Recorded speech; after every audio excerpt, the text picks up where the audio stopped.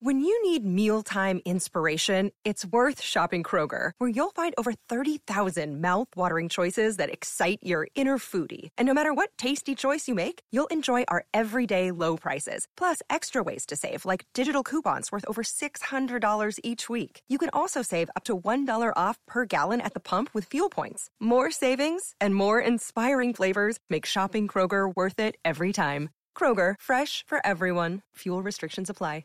And joining us now to talk about all of this is New York Republican Congresswoman Nicole Malliotakis. Great to have you here on the show, Congresswoman.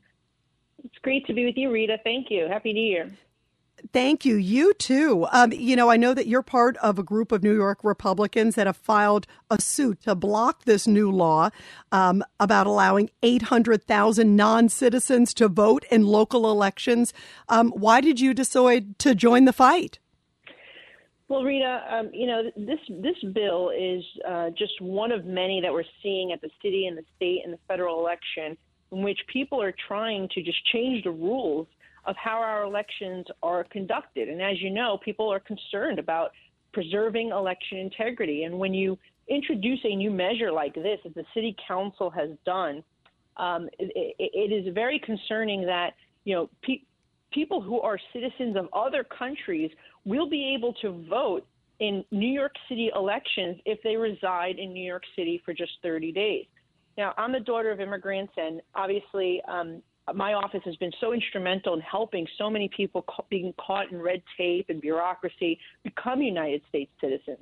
And they know that it is such a privilege, such a right, such a sacred thing to be able to vote in our democracy. And so I believe strongly that, this new law, which it just did become law because Mayor de Blasio and Mayor Adams both let it expire, neither vetoed or signed it into law. They allowed that time period to expire, so it automatically became law. I believe that this new law is a direct violation of the state constitution, Article 2 of the New York State Constitution, because it clearly says that voting is a right of citizens, and also a violation of New York State election law. Well, and here it is, just as you're saying, it is very clear that it's a right of citizens. This is, of course, not for citizens. How do they think that this can continue? And do you think that your fight will be effective to block it? Because I agree with you. I think it opens a very dangerous door. And I also think about people from foreign countries, as you talk about, they come in for 30 days and then somehow can influence New York City elections. That's stunning. Yeah, I mean, basically, that's exactly what this would do. And it dilutes the vote of the American citizen. And so that is why we are challenging it in court. I'm very proud to join Congressman Vito Fossella, former Congressman Vito Fossella, who's now the borough president of Staten Island, as well as City Council Minority Leader and all the Republican elected officials in New York City to push back against this. We do believe that we have a very strong case, and we believe that this is an issue where the City Council has become just more progressive. They feel that they can get away with these types of activities because no one is providing checks and balances, and they're wrong. We are here, and we are the opposition party. We are pushing back. We are holding them accountable. And this is not the only bill that we're seeing. We've also seen on the federal level a proposal to ban states from having voter ID laws, something that 80% of Americans say that they want, including minorities. The minorities actually lead the way in terms of the largest group that want to see voter ID. So their argument that it is, they have to get rid of it because it infringes somehow on minorities is absolutely just wrong. And it's just playing politics as usual.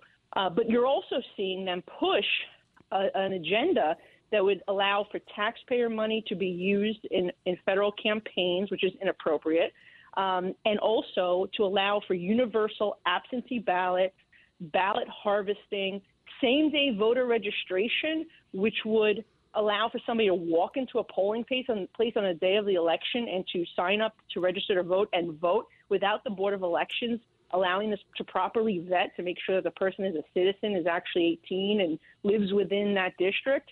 So these are proposals that all make Americans very weary about where we're headed when it comes to election integrity.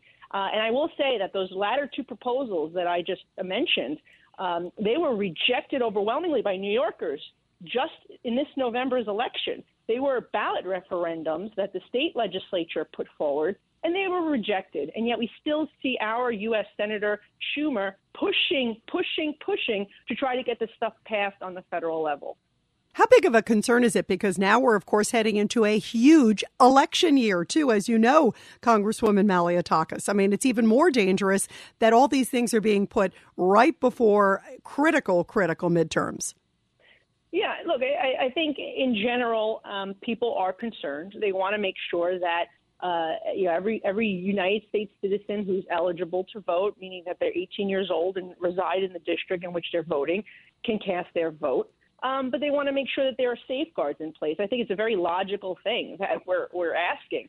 And I think that this is just a slippery slope. If you see non-citizens voting in municipal elections beginning in 2023, what's next? Will they want illegal immigrants to then vote, or could this non-citizen voting become a national policy in which we see this happening across the country?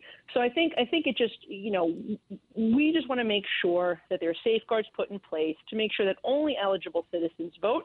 They vote one time, that they are citizens, that they live within those districts.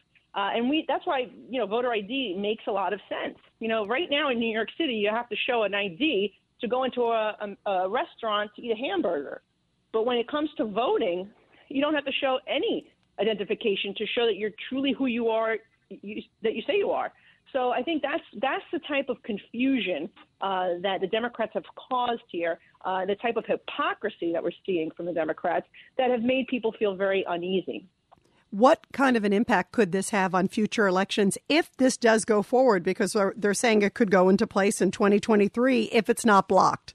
Well, they're saying that non-citizens could account for 15% of the vote if they were allowed to participate. And again, I think that, wanting to be a citizen, to fully experience the whole thing about being a citizen, like my parents did, they waited until they became United States citizens to fully participate, meaning to vote, to pay taxes, and et cetera. But the thing is that for some reason they want to just devalue what it means to be a citizen. And so I think that is really what this debate and discussion is about. My office, as I've said, has been very proud within just my first year in office to help 37 people become United States citizens, to take that oath of office, to pledge allegiance to the United States of America. And now they have their voting rights, and they worked so hard to get there. That's what we should be doing, encouraging people to complete their process, help them if they're stuck in bureaucratic red tape. If they've been here with a green card for many years and are just in the process. That's what my office does, and that's what I think every member of Congress should be doing. We certainly shouldn't be looking to change the rules and take away the goalpost. What's your message to the Democrats who are pushing this? Look, I think at the end of the day, I think people see this as, the Democrats can't win on merit. They can't win on playing by the rules. They just choose to change the rules.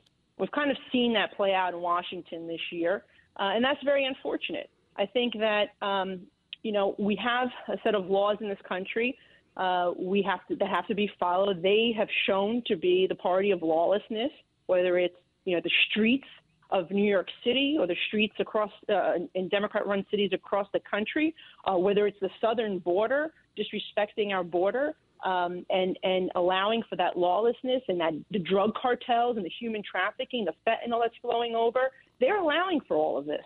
And so this is no different. This is sort of the same thing in a different area.